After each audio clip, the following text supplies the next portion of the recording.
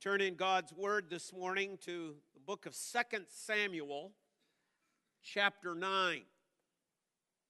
2 Samuel, chapter 9.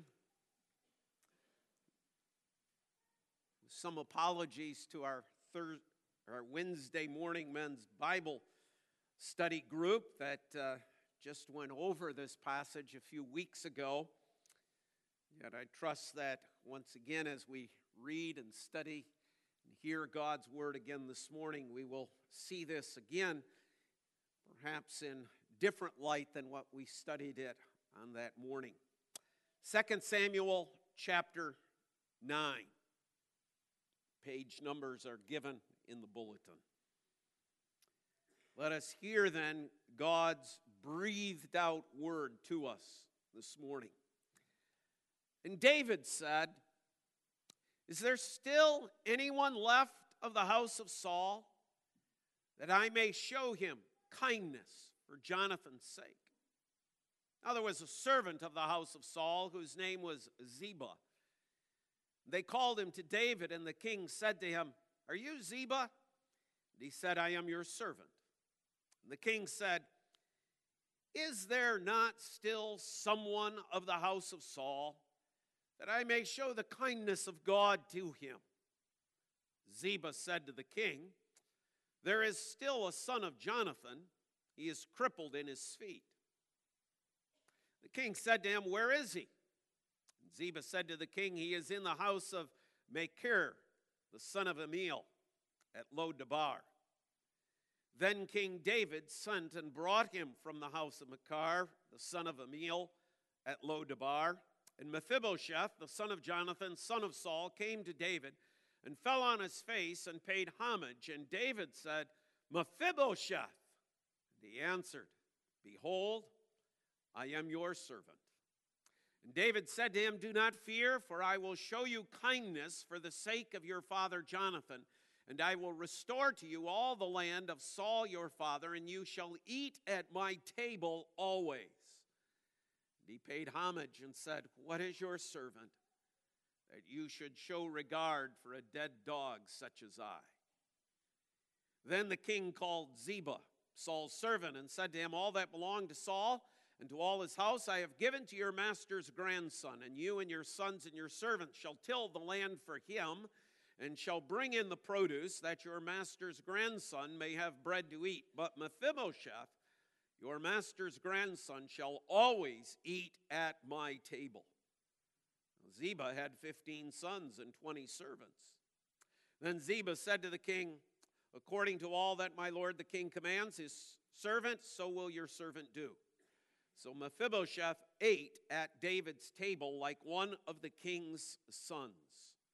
And Mephibosheth had a young son whose name was Micah. And all who lived in Ziba's house became Mephibosheth's servants. So Mephibosheth lived in Jerusalem, for he ate always at the king's table. Now he was lame in both his feet. Thus far the reading of God's word. Once again, bow in prayer. Most gracious God and Heavenly Father, we pray that each one here would be able to proclaim how sweet and awesome it is to be here in this hour. Father, we pray that you would grant Pastor Rob the words to speak, the clarity of mind, that his message would be received loud and clear. Father, we pray for ears to hear, hearts that are forever filled with joy from listening to your word. In your Son's precious name we pray. Amen. Amen. I want to look at three things, three main points from our passage here this morning. First of all, as we consider this man Mephibosheth, that he was, first of all, a fallen man. Secondly, that he was a restored man. And thirdly, on the back side of your sermon outline, if you take notes, he was a grateful man. A fallen man, a restored man, a grateful man. For those of you who may be familiar with the Heidelberg Catechism and its division into sin, salvation, and service, certainly the life of Mephibosheth falls into those categories. And each of those points then brings us to that. First of all, that he's a fallen man, sin. That he's a restored man, salvation. That he was a grateful man, service. And yet in this story, in this event that we have unfolding here before us is not just the story of Mephibosheth. This is your and my story as well. God has graciously provided this man's life on the pages of Scripture as a breathed out word, as a living and active word, not just so we recall something of the past, but that we are reminded of the present and that we also see the future here as well. First of all, then, that he is a fallen man. And first of all, we can think about that as the fact that he fell physically. He fell. If you go back, okay, and look up that which has happened, go back to 2 Samuel chapter 4. We get a little bit more of detail as far as what happened to Mephibosheth, why he is lame in both feet. And what we learn is that he's lame because he fell. He took a fall physically. 2 Samuel 4, verse 4. Jonathan, the son of Saul, had a son who was crippled in his feet. He was 5 years old when the news about Saul and Jonathan came from Jezreel. And his nurse took him up and fled. And as she fled in her haste, he fell and became lame. And his name was Mephibosheth. So we learn of the incident. We learn of what happened here.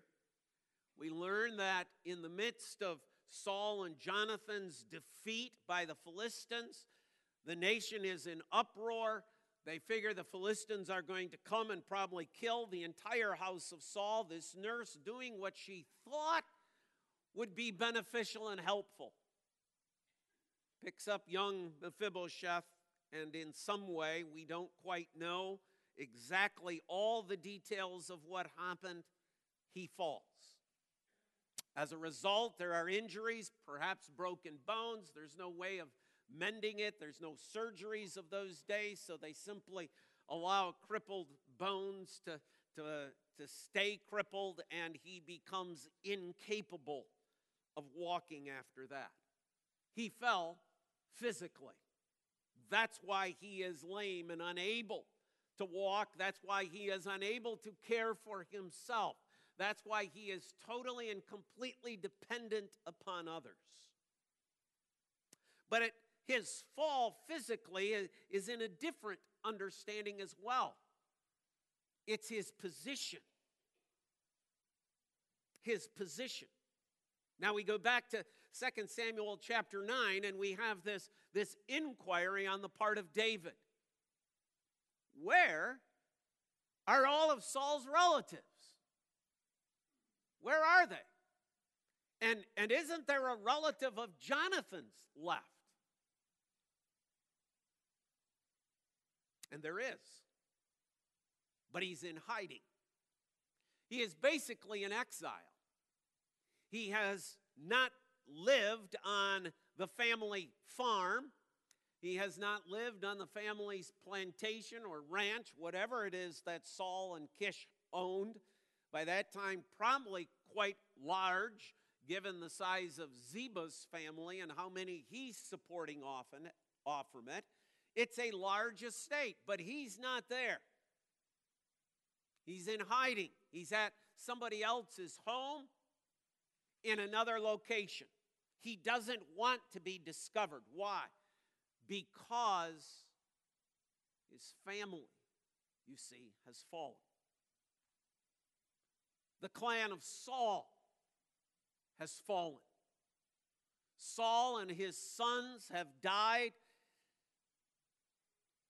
in this battle with the Philistines. You recall the battle. You'll recall the incident. Samuel will not answer Saul any longer. Samuel then dies. Saul is at a crossroads.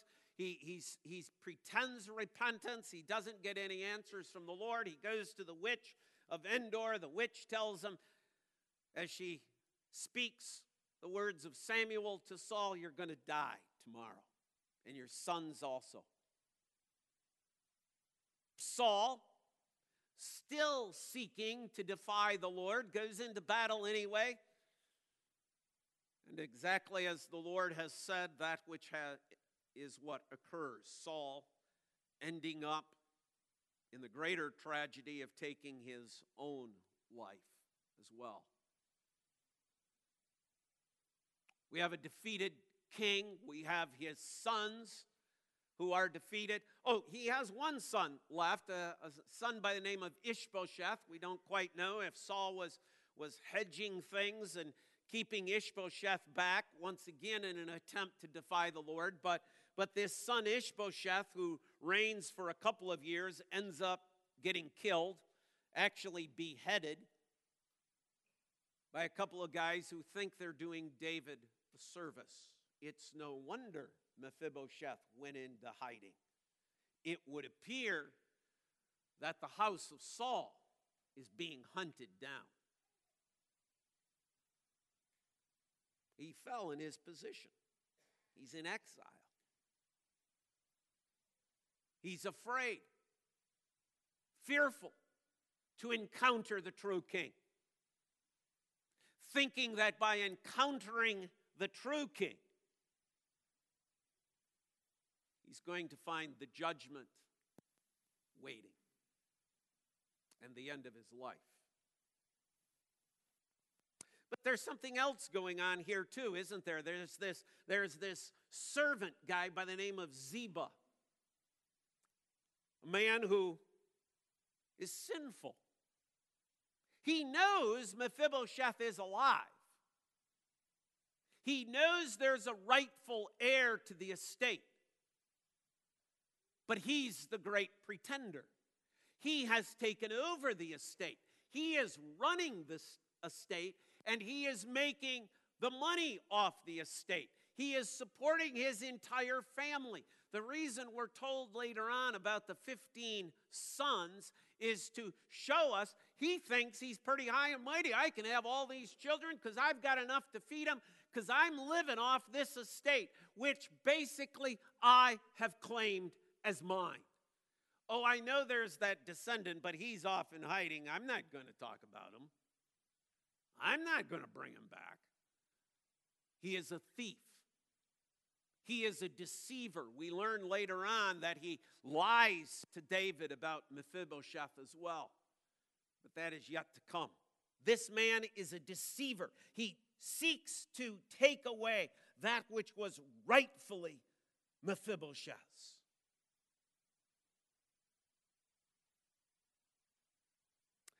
But he also fell, not just physically, he fell spiritually as well. He lost his status. He lost his image.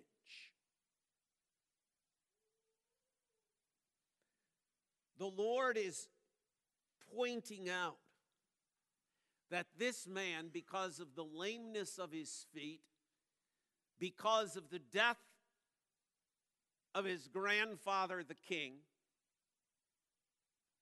this man has no image. This man has no self-worth. This man does not see himself as one who was created in the image of God. He is hiding in shame. Do you not see Adam in all of this? That in Mephibosheth we see Adam. A man who fell, a man who lost his position, a man who lost his status, a man who lost that image of God, that man who through a deceiver, through an enticer, is in hiding in the garden, and it takes the Lord God to come to him. Adam, where are you?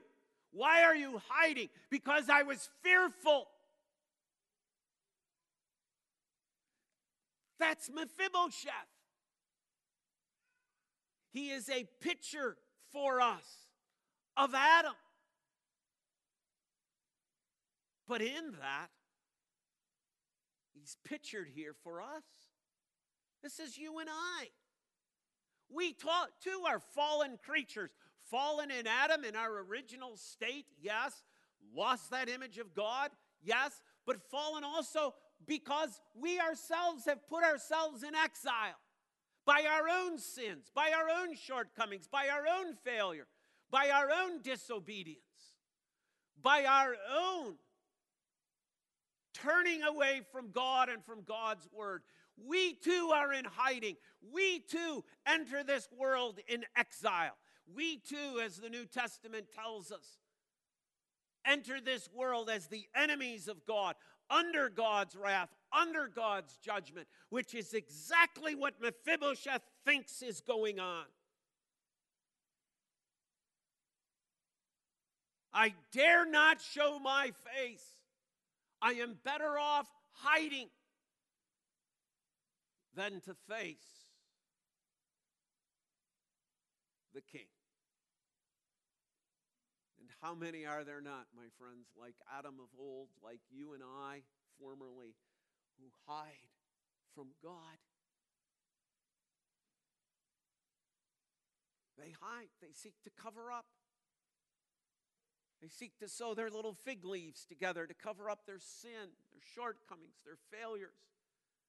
They seek to go to Lo-Debar. They seek to live under assumed names. Rather than coming before the Lord God and acknowledging, I am a sinner, we hide. We hide. Secondly, we see in this man, Mephibosheth, a restored man. 4 elements to that. 1, he is restored by grace. It is by grace. David is the king. Mephibosheth represents the old regime. Everybody expects Mephibosheth to be killed. Even Mephibosheth. That's why David has to say to him, you don't have to fear. Why? Because he came in fear. Just as Adam comes before the Lord in fear. So Mephibosheth shows up. He comes when called, when beckoned. But he's restored. See, what's going to happen? All of Saul's land comes back to him, right? He's going to eat at David's table forever. He's going to be considered one of David's sons. All that he lost, he's restored to. He's given it back. Why? Because he earned it? No, he's lame in both feet. He's in hiding. How does he receive all of this back? By grace. I want to show kindness, David says in the text. I want to show kindness. I want to show mercy. I want to show grace to Mephibosheth. Let's stop and think. Is Mephibosheth of any use to David? No. That's why the text continues to emphasize the fact that he is lame in both feet. It ends with that. It reminds us of that. Why? Mephibosheth can add nothing to the glory of David. He can't join the army. He can't serve. Mephibosheth isn't even allowed to go to the tabernacle to worship because of the lameness of his feet. Mephibosheth hasn't earned this. He hasn't done some heroic act that David is rewarding him for. It is simply by grace. I want to show kindness. Secondly, he is restored not just by grace, but through a covenant. We are told here that David has the desire, according to verse 1, to show kindness, to show that grace because of an agreement, because of a covenant that he had made with Mephibosheth's father. We read about that covenant if we go back in God's word. Okay, it's covered for us in 1 Samuel chapter 18, verses 1 through 3. It's covered again in 1 Samuel chapter 20. And in fact, if you go, let's go to that 1 Samuel 21. And let me just give you the conciseness of this covenant. 1 Samuel chapter 20. It's going to be at the end of the chapter, or near the end, verse 42.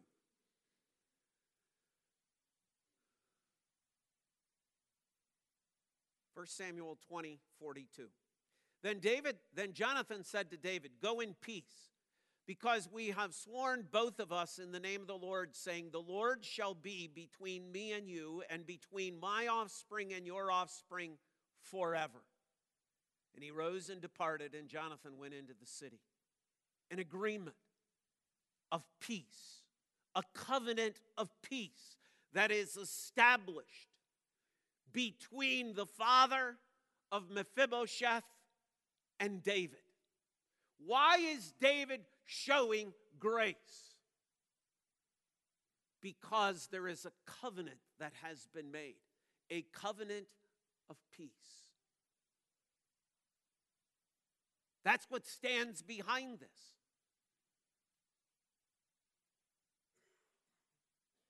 There was a covenant that the Lord our God made with our father Adam. I will send a deliverer. I will send a deliverer. That deliverer, as you and I know from God's word, is Jesus Christ. The one who came and brought about a covenant of peace, the one who has brought down the dividing wall of hostility, the one who has taken upon himself God's wrath so that we can be at peace with God.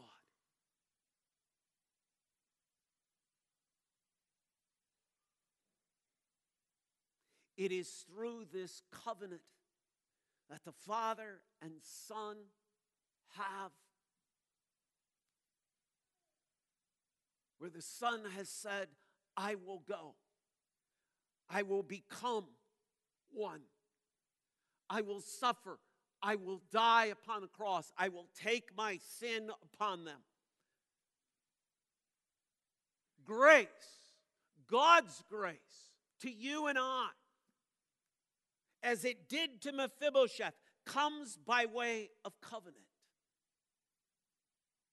The covenant between the Father and the Son to take away our sin and our shame. 2 Samuel chapter 9. Mephibosheth is a restored man by grace through a covenant by the king. It is the king. It is David who is doing this. This is not some subsidiary. This is not some secondary agent. This is the one who is the king of Israel. This is the one from whom Christ is going to come. This is the one of whom God has said, this man is a man after my own heart. David here is the representative of God himself. It is by the king. It is by the king's decree. You can't go any higher than this. You can't go beyond this. There's nobody. David is the sovereign one here. David is the one who is in authority. David is the one of whom God has said, I am going to establish his kingdom forever. There's no court to overturn this. This is established. This is for sure. This is a given. There is no change here.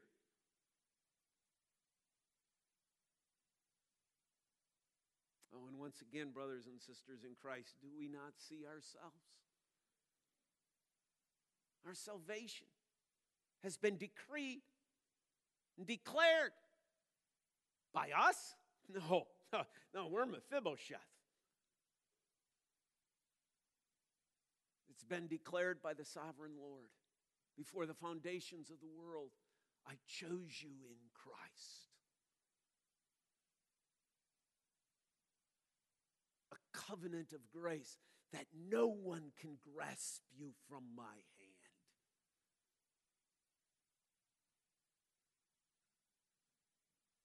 Fourthly, he was a restored man by grace through a covenant by the king to a table. Isn't that interesting? How is David restoring Mephibosheth? Two things. I'll give you back Saul's estate. That you have. It's yours. But you know what? You really don't need it. I'm giving you that blessing. I'm giving you the material blessings. Yes, some of those are coming your way. But here is why you really don't need the material blessings, because I'm preparing a table before you. And you shall always have the right to sit at my table. You always have the right to come.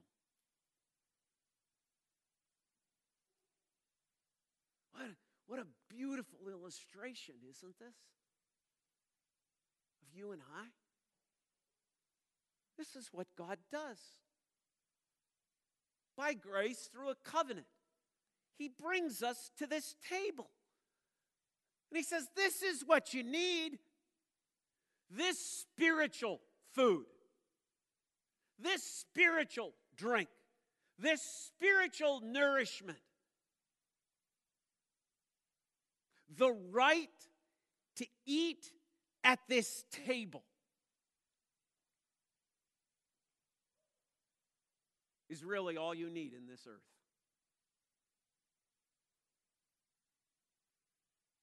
This is all you need. This is it. Everything else is a bonus. Everything else is an add-on. It's a plus. But you get to eat, Mephibosheth, at my table all the days of your life.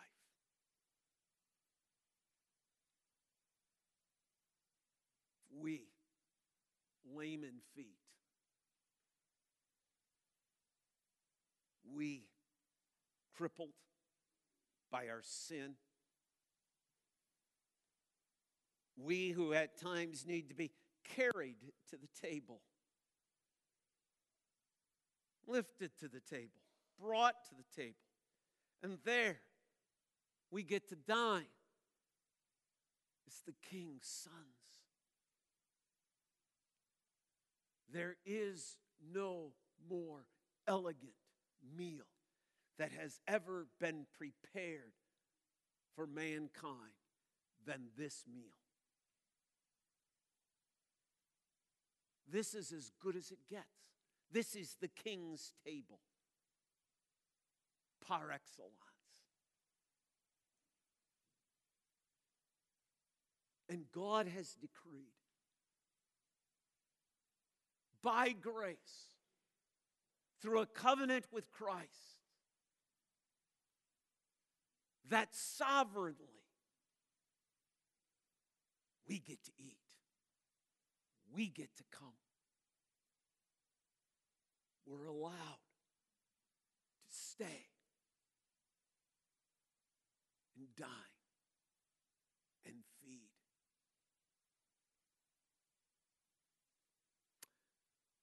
Thirdly, we see in Mephibosheth that his story does not end here. This is not the end. In fact, there's even a couple of things within 2 Samuel chapter 9 that we need to take note of as far as the fact that Mephibosheth is a grateful man.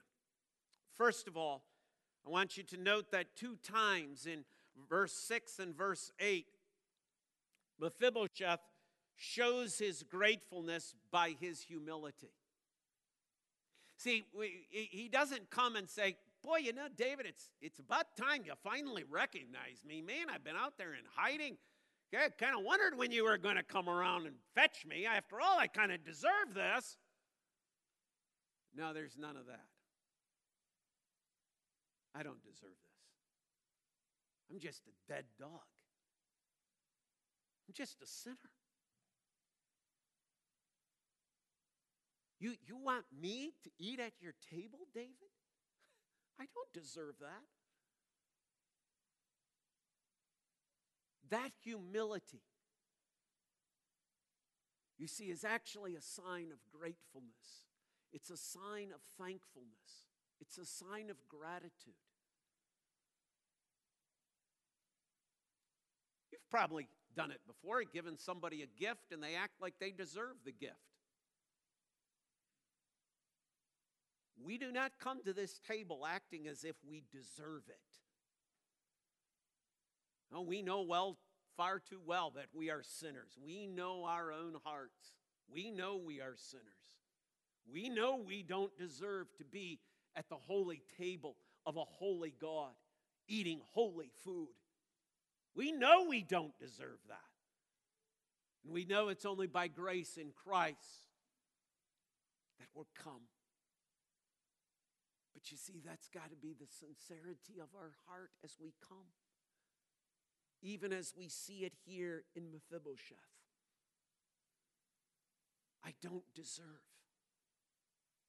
The words that we just sang from 469, how sweet and awesome is the place, have to be more than just words upon a page. Truly, we have to come. Why am I a guest? Why me? Rather than a holier-than-thou attitude, rather than somehow deserving this because we've been so good or we've been so faithful or, we've been so perfect, somehow we earn our spot. We've got to come as Mephibosheth, grateful, humble. Secondly, I'll have you note that he shows his gratefulness by being obedient. Mephibosheth lived in Jerusalem. He ate always at the king's table. He's obedient. He's been invited by the king to the table. He doesn't say, well, that's really nice of you, king, but, I think I'll go back to Lodabar. I think I'll go back and live with Makar. I think I'll just go back there. If it's okay with you, thanks, nice offer. No, he's obedient. He comes. He sits. He stays. That's gratefulness. Living a life of obedience. Paul, when he addresses this in the book of Romans, he comes to that 12th chapter, that first and second verse. What is it? Transformed heart. This is the sacrifice. A life of obedience lived before the Lord.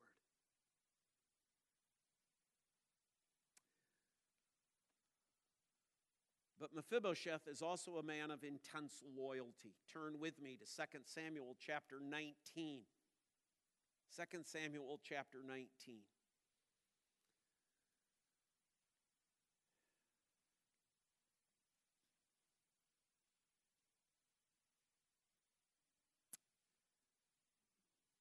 Well, let me fill you in on what happens here between where we were in chapter 9 and 19. There's a rebellion within the kingdom. Absalom, David's own son, rebels. There's a civil war. David is forced to flee Jerusalem for a period of time. David leaves. Rather than fighting an all-out war with his son Absalom, he takes those who are faithful to him, are loyal to him, and they leave Jerusalem in shame. Along the way, as they're leaving, Ziba shows up once again. Ziba says, hey, I got some donkeys here. I loaded them up with a whole bunch of goodies for you. Want to remain on your good side, David? David says, yeah, but where's Mephibosheth? Ziba lies. He said, oh, Ziba thinks that with what's happening here, the house of Saul is going to arise again and he's going to become king, lying through his teeth. The deceiver always does that, you know. The deceiver always tries to bring charges against God's elect.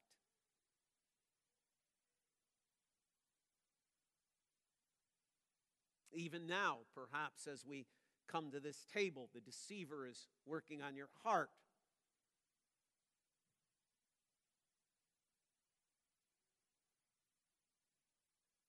But the civil war is now ended. Absalom is dead. David comes back to Jerusalem, and he meets Mephibosheth. Actually, it's rather interesting. Go to verse 24 of 2 Samuel 19.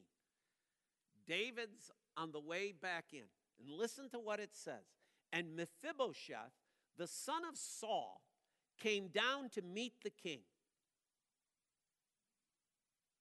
He had neither taken care of his feet, nor trimmed his beard, nor washed his clothes from the day the king departed until the day he came back in safety. And when he came to Jerusalem to meet the king said to him, why did you not go with me, Mephibosheth? He answered, my lord, O king, my servant deceived me, and your servant said to him, I will saddle a donkey for myself that I may ride on it and go with the king, for your servant is lame. He has slandered your servant to my lord the king. But my lord the king is like the angel of God. Therefore do what seems good to you. For all my father's house were but men doomed to death before my lord the king. But you set your servant among those who eat at your table. What further right have I then to cry to the king? See what's going on?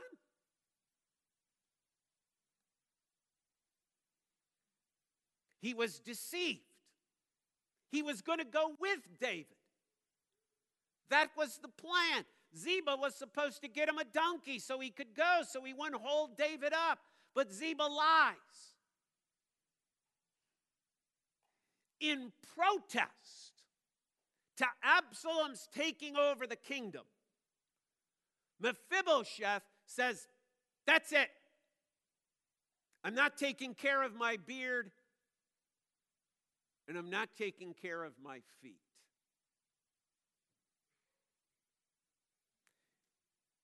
Now think of what this means. He's lame in his feet. His feet need constant care. They need constant oil. They need constant bathing.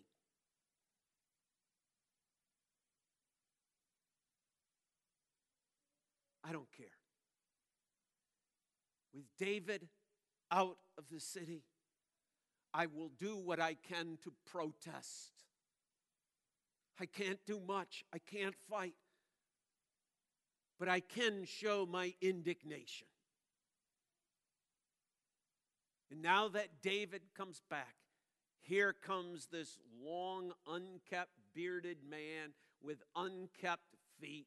He comes to David. What a beautiful picture. A crippled man coming to David and saying, I welcome you back.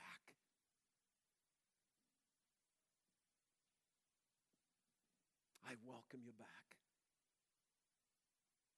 the loyalty. See, that loyalty is a sign of his gratitude, his willingness to suffer for the sake of his king. That's loyalty. But there's also joy. He realizes David's now in a hard position. Do I believe Ziba or do I believe Mephibosheth? He says, King, whatever you do, I understand. But look at verse 30.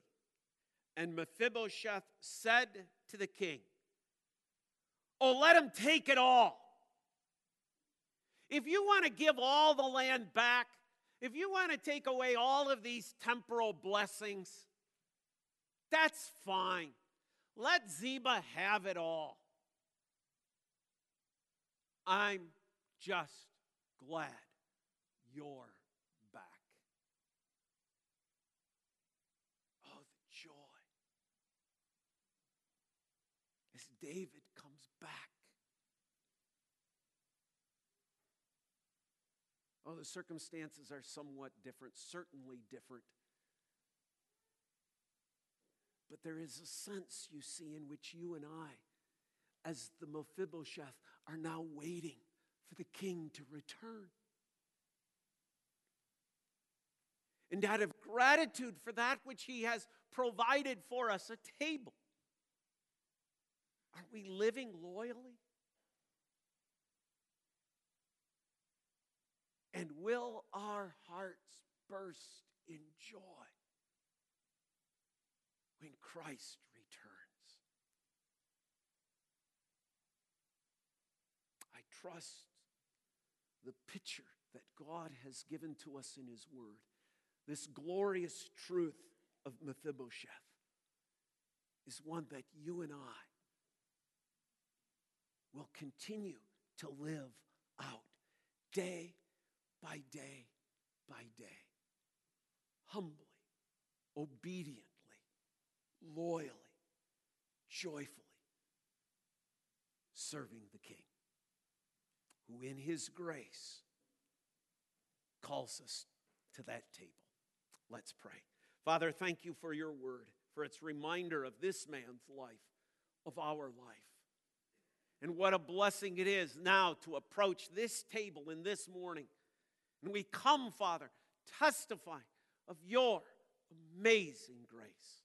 In Christ's name, God's people say, amen.